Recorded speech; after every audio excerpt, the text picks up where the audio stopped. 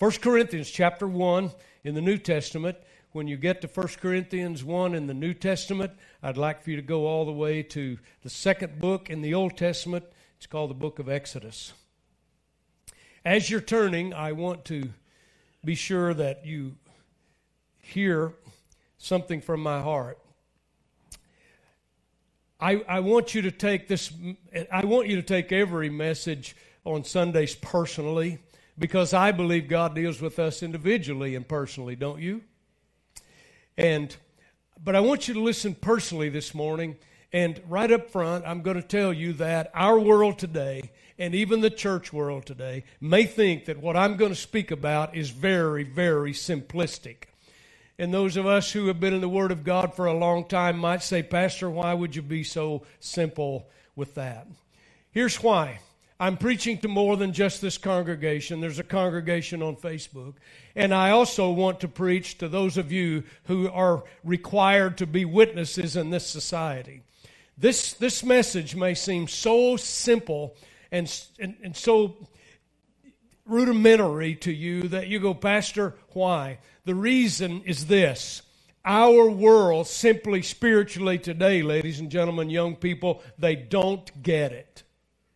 They just don't get it. Human wisdom and human reasoning just doesn't understand the things of God.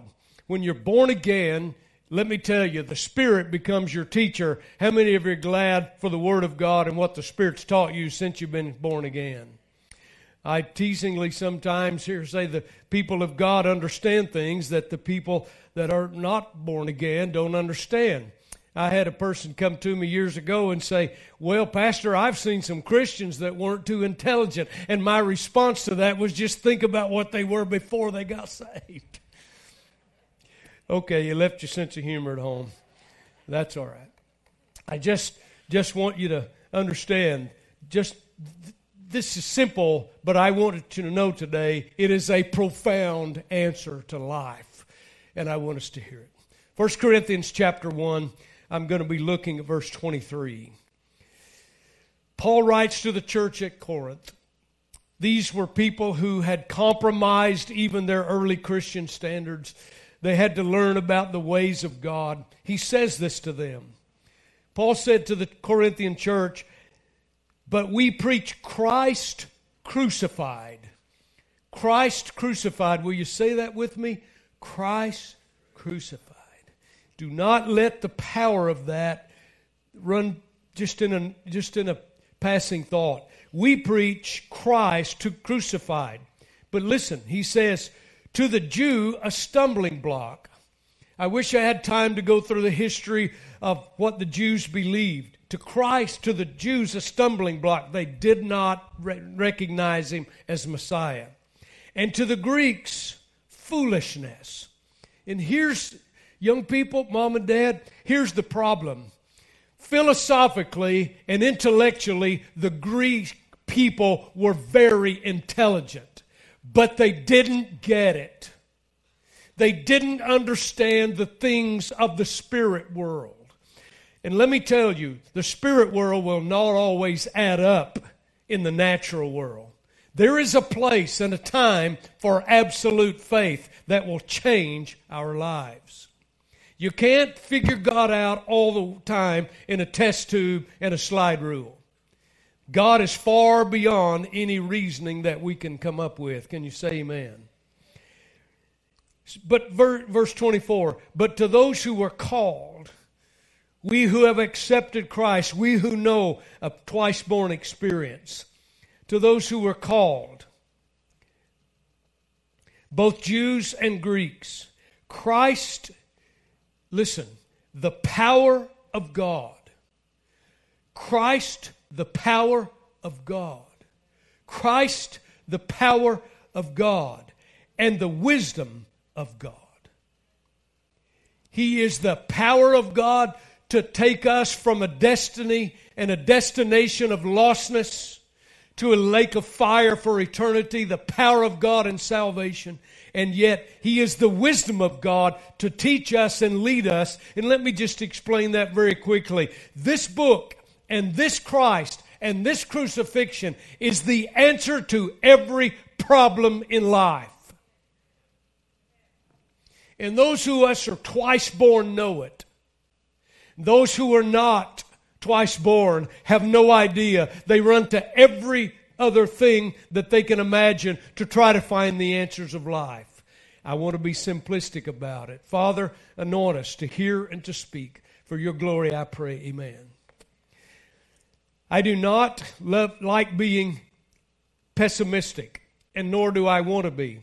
But I will tell you this, and it perhaps may come as a surprise to some of you. Nevertheless, it's true. You and I live on a sin-cursed planet. I want you to know that the enemy of your soul is doing everything he can, dedicated and persistently so, to try to take every chapter in your life and destroy anything God wants to do in your life. He is a dedicated, persistent enemy. So, Pastor, you say that. I want to declare to you that's not fatalism, it's a fact. How many of you know that there's enough trouble in your life even if you're twice born? We know that. It isn't about fatalism, because there are and there will be problems. Many are taught that everything negative, in religious circles especially, a lot of people are taught that everything is demonic origin. And yes, I know Satan, and I know the fallen angels, the disembodied spirits called demons, had some experience with all those things. But while yet some extreme cases are demonic, and of course it's all satanic inspired, and truly there are demon-possessed people and all that. Let me just say this. Much of what happens to people doesn't happen because of demonic possession or even oppressions. Much of the problem is from the human spirit because of the sin curse upon this planet. Ladies and gentlemen, storms, death, all kinds of things happen. God did not design them. He did not desire them. But when Adam sold us out, Satan took an opportunity, and he is the prince and the power of the air. Be careful what you blame on God, the benevolent Father, for God, as we sing about, is a good God. But this sin-cursed planet, until the Lord returns, is our experience. So it's not if troubles come, it's when troubles come. That's really not the question. Here's the question. In everything that happens in your life, everything Satan tries to do to come and to destroy you as a spirit being, the question is, will that become a stumbling block, or will it be a stepping stone? And every one of us, when problems come, have to make that choice. And let me tell you, you decide literally whether you will be defeated or whether you will be victorious. That is a decision that we make. I read in history where an old violin master told his students, he said these words, "Before you are finished, this world will do one of three things to you. It will make your heart very calloused or hard, it will make your heart very soft, or it will break your heart." I want you to know that I've lived long enough that I've experienced all three of those things. I know what it is to sometimes feel calloused of heart. I know what it is to have a broken heart. I know what it is to feel benevolent and have a soft heart. But all these experiences are common to all of us. Well, let me just make this clear. How many of you here are the exception and you have never had a problem? That proves it, right? Because Satan is such a persistent rascal. So watch this. Let me show you some of the things common. A man and a woman lose a child. This is where life really takes on a place to choose.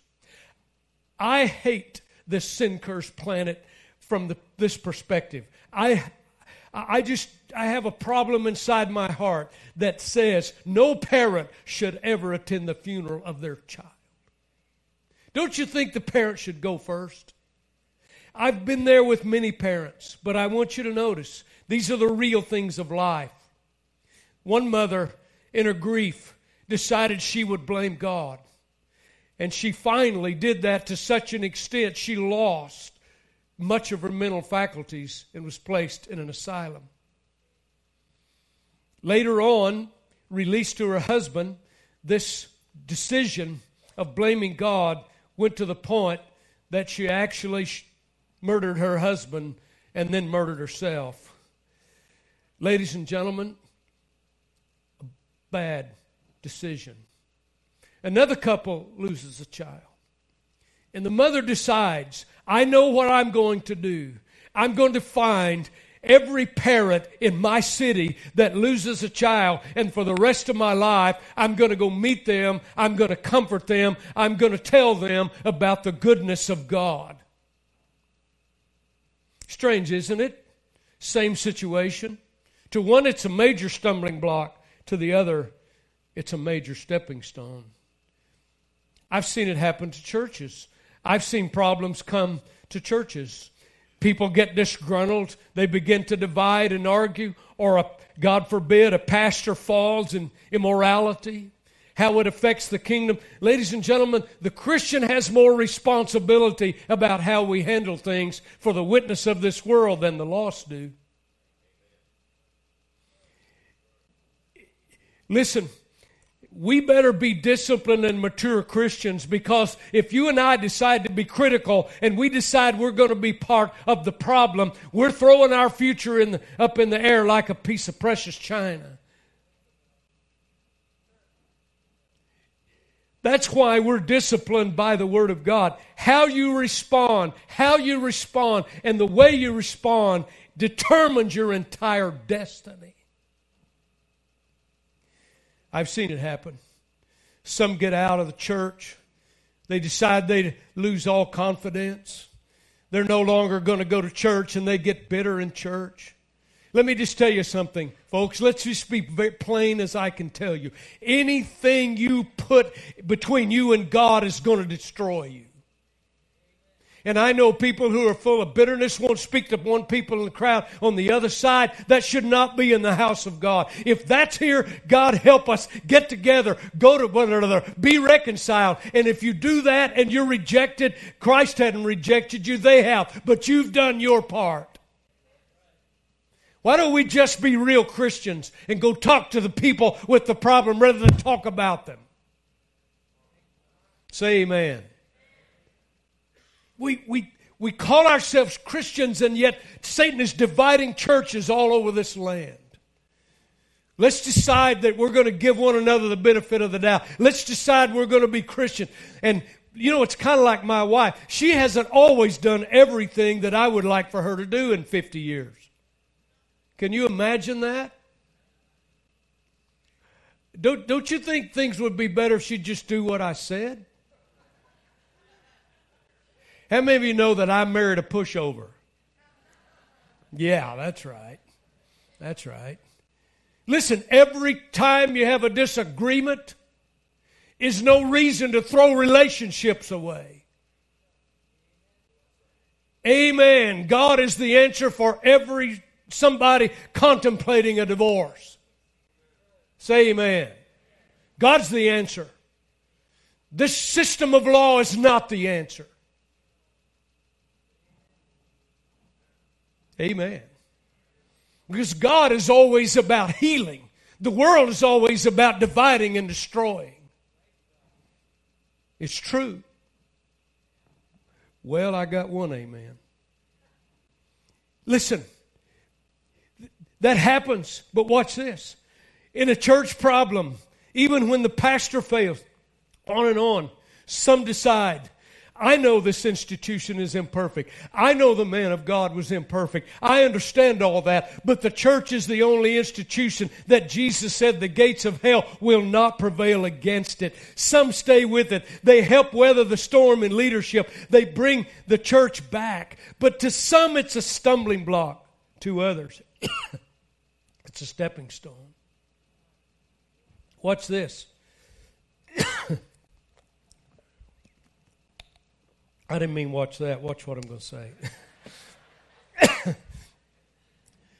Two thieves hang on each side of the Savior. I want you to look at the decisions they made. I want you to see this. They're this far from entering eternity. One said, listen to the cynicism. Listen to the spirit inside this man. Listen to the venom. Listen to the pain. Listen to how Satan has thwarted this mind. If you are the Christ, save yourself and us. I want to tell you, those that are lost and not born twice are filled with just their own self-interests. Should not be in the Christian realm. Can I tell you, this book says that we're supposed to prefer each other? How many of you know some selfish Christians?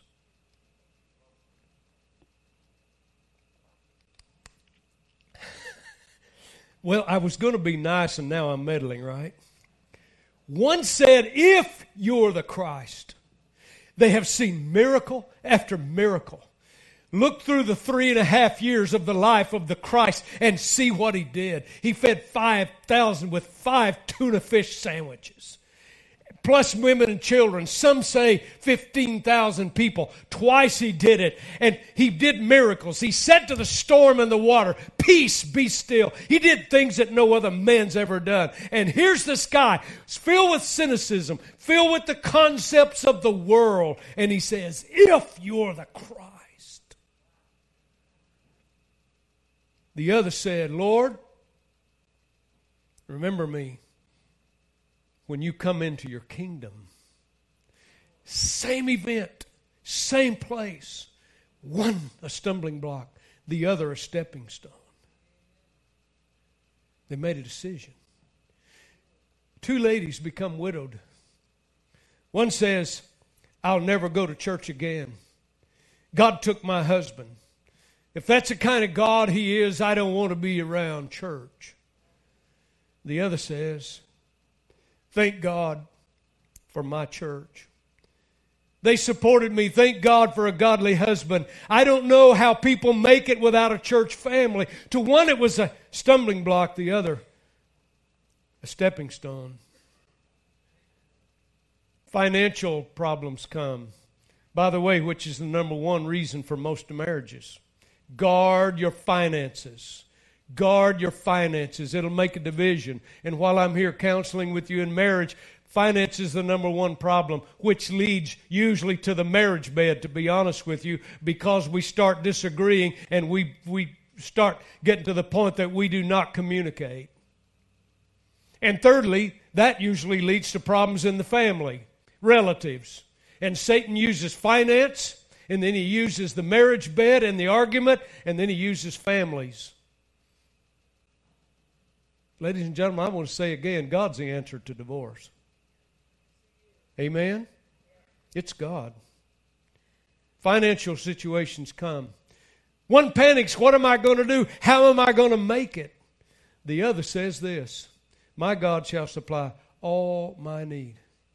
All things work together for people, those who love the Lord, called according to His purpose. What's the difference? What is the difference? I'm going to tell you that difference. I'm leading you up to this simple, absolute answer. What causes the difference in all these decisions? It's wrapped up in a little story in the New Testament. Teenagers, young people, I beg you to learn this today. Our world doesn't get it. I want you to get it before you leave. It's a story in Exodus. We read it. Israel has crossed the Red Sea. They have been in slavery for 400 years. God has sent Moses to set them free.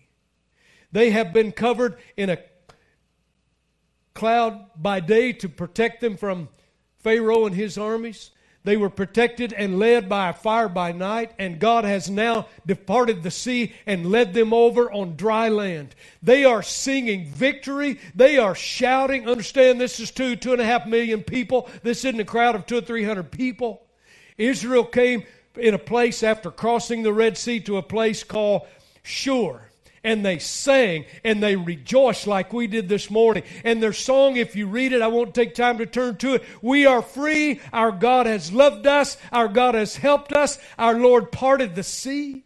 We passed over on dry ground. You can read it all in the Scripture. We are safe. We are back in God's country. And they sang and they sang and they sang. And they thought they would sing forever. Let me tell you something, young people. I could turn to Philippians and show you the Scripture, but I want to tell you, some people have problems in life because they cannot control and discipline with mature emotions. And maybe know this is true. Paul says, let your moderation be known. Emotions are a big, big part of our life. Don't let your emotions get so high all the time that you live in an unreal world. Because those same emotions that get you to some kind of euphoria, when they fall, can also get you to your diaper in the mud. You just have to know the Greek like I do, but that's there. I'm teasing you. The same people that get so emotional high can get so emotionally low. And God says, mature, let your moderation be known to all men, because the Lord is at hand. You know what we love about Christ? You know why we love Him? Because God said He's the same yesterday, today, and forever. You know what that means? That means you can count on Him. He's consistent. God never intended for us to be at the whim or the slave of our emotions. God intended us to take the Word of God and not get out of hand. God expects us to mature. And that's for the oldest one in this room and the youngest one in this room. I would ask if somebody still loved me, but I'm going to quit. It's true. It's true. It's true. Here they are. They thought they'd sing forever. But in just a few days, something happened. They went 3 days without water. 3 days without water can make you cranky. Can't it? It make you frustrated. Yes? Anybody here ever been 3 days without water? Listen, I know that because I watch these old cowboy movies. And they run. They're so thirsty, they throw their body on the ground, stick their head in the water. 3 days. It must be right. Listen, go 3 days and see if it's not probably pretty good. So if you allow me to use the scenario, they find water. And they arrived at a place called Mara. And they saw the water. Oh, it's wonderful. And they all, just allow me in Hollywood to picture. Here's 2 million people. They see this water. They just throw themselves on the ground, stick their head in the water. We're going to get a drink of water. Okay, they probably went up and they probably sit down and say, Dear Lord, we are so thankful that you have provided. And God, you've never, well, which way do you want it? I like my way. But they drink it. And it was bitter. And they spewed it from their mouths. What kind of world is this when you think that something is finally going right and you jump in there and all of a sudden everything turns wrong? I've been recovering from some surgeries and I've been on medication, and I just learned that how medication can affect your thinking. I got up this morning. Here's one of those personal insights that you'll just have to forgive me for. I got up this morning. I had a pair of OU sweatpants on, or is that what you call them, sweatpants? And I had them on. Didn't think anything about it. I went and got a shower, and put them back on, and I shaved this gorgeous face of mine. And I got all ready, and I put my socks on, and I reached up and got my pants, and I put both feet in, and I went to stand up. I forgot to take my joggers, sweatpants off. How many of you know they're pretty bulky? And I went, And I was frustrated.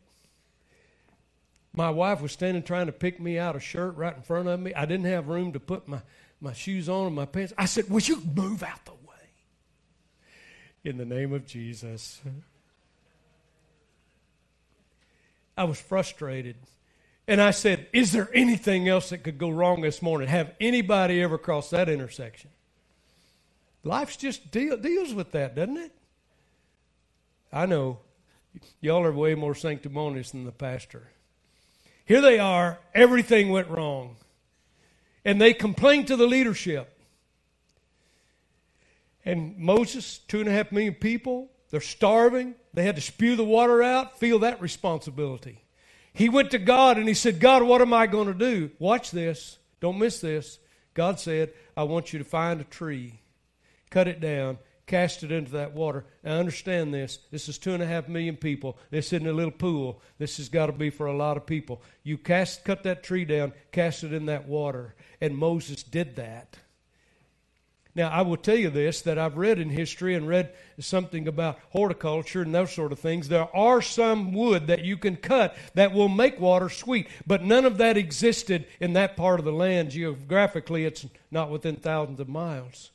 But this much I will tell you, the God who made all trees can do all things. Don't say that God doesn't have an answer. Moses said, okay, God, can you imagine, ladies and gentlemen, if I passed out water here next Sunday and asked you to drink it and it was bitter and you spit it out, and I had a big tub of water up here that was poison or something, and I said, I tell you what we're going to do, I'm going to cut a tree down and put it in here and ask you to drink it. Would you think I would more than surgery? Do you think they took something out between the ears somewhere? I mean, we read through this stuff and we go, Lord, can it just imagine? They're just human beings like us. I can't imagine 2.5 million people. Well, what good's that going to do? It's a toothpick. I mean, just think about how they thought that water turned sweet. He cut the tree, cast it in the water, and Israel drank to their fill. And I got to hurry. I'm already running late. Every student of the Bible knows what that little story teaches. It's called foreshadowing. It's called typology or types of. And here's what that little story says. Here's what it is. It is the Christ who can make all of bitter life sweet. He will die on a tree. And that tree represents the cross and the crucifixion. And that's why Paul said to the Corinthians struggling, I preach Christ and Him crucified. He's the power of God and the wisdom of God. And that's the simple answer to everything still in 2019. That tree grew 2,000 years ago in Jerusalem, and it was cut down and made into a cross. And Jesus the Savior died on that cross. And when that tree, ladies and gentlemen, young people, mom and dad, young or old, when that tree is cast into the bitterness of life and all the problems of life, then that bitter water becomes sweet, and your life can start over and be sweet again. And that may seem so elementary and simple, but it is so profound. I want you to hear me. I'm going to rehearse it a while because I've been here long enough to experience it. The difference in men's reactions, the difference in people's responses, the difference in bitterness and sweetness, the difference in whether you live or die, the difference in heaven or hell, the difference in worry or peace, the difference in love or hate, the difference in joy or remorse, the difference in forgiveness or resentment is in one thing. It's in an old, rugged cross on which our Christ died to pay for our sin. As I look across this congregation and some in the first service, last Sunday we were here 32 years. I've experienced birth of babies. I've experienced birth of their babies. I've been to their births. I've dedicated them. I've done their weddings. Share life with the congregation for 30 plus years. Here's what I've learned. Some people that I've known for 32 years have had a lot of bitterness. But today they know sweetness and they know the faith and they know whom they have believed, and they are convinced and persuaded beyond any doubt that God will keep what they commit to Him. Because 2,000 years ago, a tree was felled, and into every bitter water that has been thrown in their way, and that cross has been thrown into, hear me, for 2,000 plus years, that bitterness has been made sweet. Because, ladies and gentlemen, He is the Son of God, and He knows how to care for His people. The cross, ladies and gentlemen, is the answer to all the leadership problems of the United States of America. The cross is the answer for all world problems. So I'm going to bring it more personal. The cross is the answer for every mom struggling. The cross is the answer for every dad, every set of parents struggling. The cross is the answer for widows. The cross is the answer for orphans. The cross is the answer for the bereaved. The cross is the answer for the unemployed. The cross is the answer for every divorce. The cross is the answer for every lost soul. The cross is the answer for every tragedy this persistent enemy brings. And no one has ever placed that cross in the mainstream of their lives and regretted the sweetness and the joy and the peace and the assurance and the trust in God that comes from a tree cast into the bitterness of life.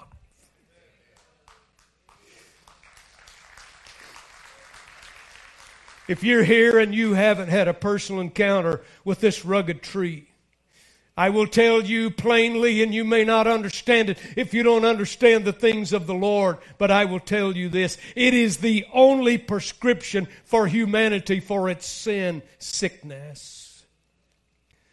Take death, throw the cross in it, and it becomes the sweet joys of heaven.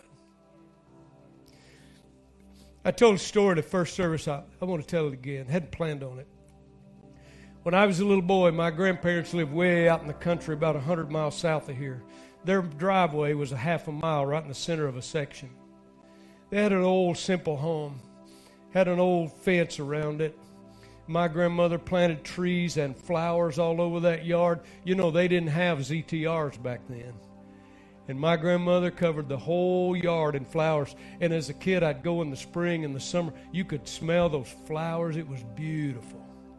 Just in the backyard was an old smokehouse. How many of you know what a smokehouse is? I want you to know that as a kid, from the time I can remember 4 or 5 years old, till it was gone. My granddad every year would smoke pork. And they would hang like toe sacks, cheesecloth type, on ham. They'd smoke those hams, and they would be hanging in there. And I felt led of the Lord to take a pocket knife and get me a bite of that ham ever so often. And it was like heaven. I wish today I knew how to do that. I loved it. It was so real to me.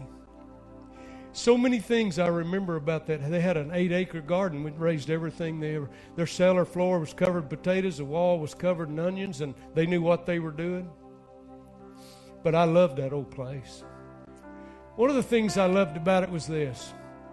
When I was 5 years old, the family was called into that old home. My great-grandmother, her name was Granny Ward. She was up near 100 years old, a faithful saint of the Lord.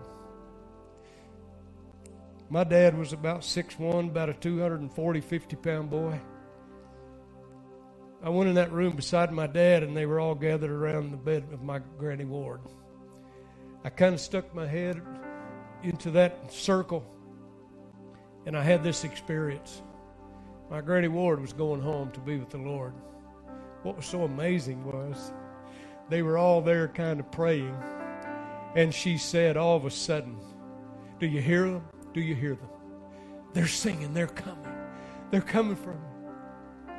And this little weak, frail, 96, 7-year-old body raised up on that bed and raised her hands, and she said to the singing angels, she said, "I'm ready to go. I'm ready to go." She laid back down, drew a breath, and went home to be with the Lord. I was 5 years old. That was holy ground to me. I would go back to that place, and every time I'd walk in that bedroom, I'd think, this is where God came and got my granny. That old house was eventually abandoned. It was a cattle range, about 160, 180 acres.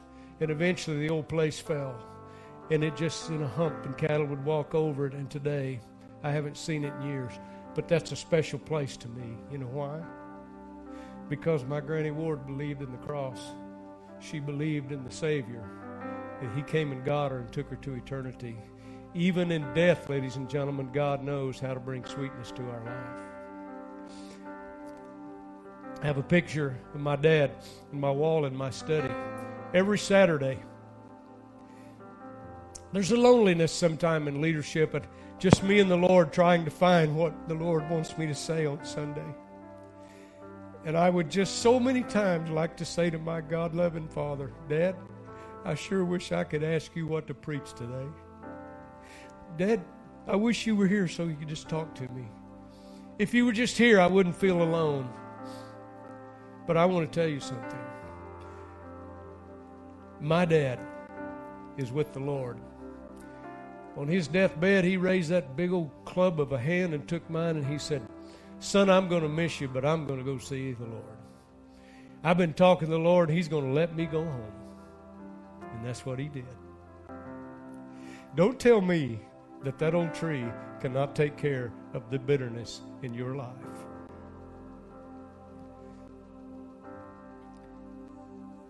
Take death and throw the cross in it. There will be a sweet security that God cares for His own.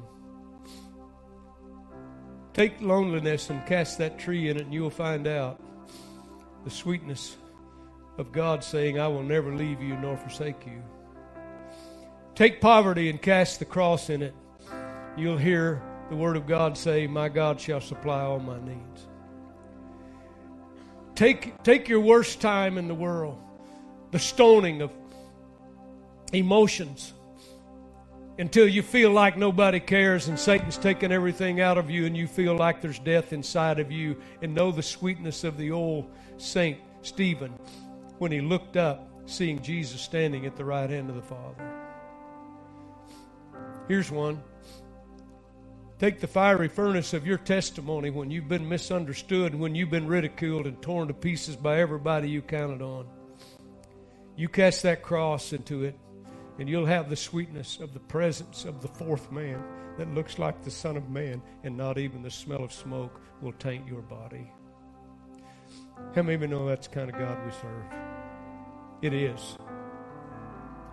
Listen, young people, mom, dad, joy is never real joy until joy is made by the cross. There's some fake things Satan will get you into as we travel. Nobody will ever deny there's not pleasure in a sin season. But I want to tell you the problem. After the pleasure, Satan always adds sorrow. The difference between God's blessings and Satan's blessings is this. God adds no sorrow to it. But every pleasure you ever experience in a satanic lead and in the wrong crowd and the wrong situation and wrong income with a heart and the motive that's wrong, Satan will always add sorrow to it. Can I stop and meddle again just a moment? You say, Pastor, you have anybody in mind? No, but I hope I can help. I've been in the ministry for 42 years, and one of the things I see out of families is when it comes time to divide what mom and dad or grandparents have, families always have one or two that gets in trouble, and it divides them. I've seen people do things you would not imagine to get what mom and dad and grandparents leave, and they do it in a wicked and an immoral way. I want to tell you something. Write this down. I don't care if that's $10 or $10 million. When that's over, Satan's going to add sorrow to it. You tell me what it's worth to have a value of a relationship with your family compared to $10 million. It's not worth anything. And maybe no, I just told us the truth. So I want to say this. To the old rugged cross, I intend to be true. Its shame and its reproach I'm going to gladly bear. I don't care what a young generation or an old generation and all between think of this pastor. Because one day he'll call me home, to my home far away. or His glory I'm forever going to share. So I'll cherish the old rugged cross till my trophies at last I lay down. Here's what I'm telling you. You don't have to be bitter. Throw the cross in it. You don't have to be lonely. Throw the cross in it. You don't have to be defeated. Throw the cross in it. Every problem, every chapter in your life, the cross is the answer. The problem with our world today all over this globe is that we've left the cross. We've taken God's Word and God's prayer and put it out of the United States of America. And listen, today in schools we have to hire guards. We are arming with firearms our teachers because we're killing each other. Can I tell you the difference in today and yesterday? When I was a child, we had the 10 Commandments and the cross, and we were afraid of the teacher with authority and a paddle.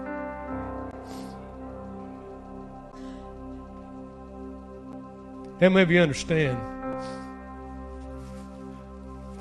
Mom, Dad, don't protect your child too much. Let them take the bruises. I didn't get an amen there.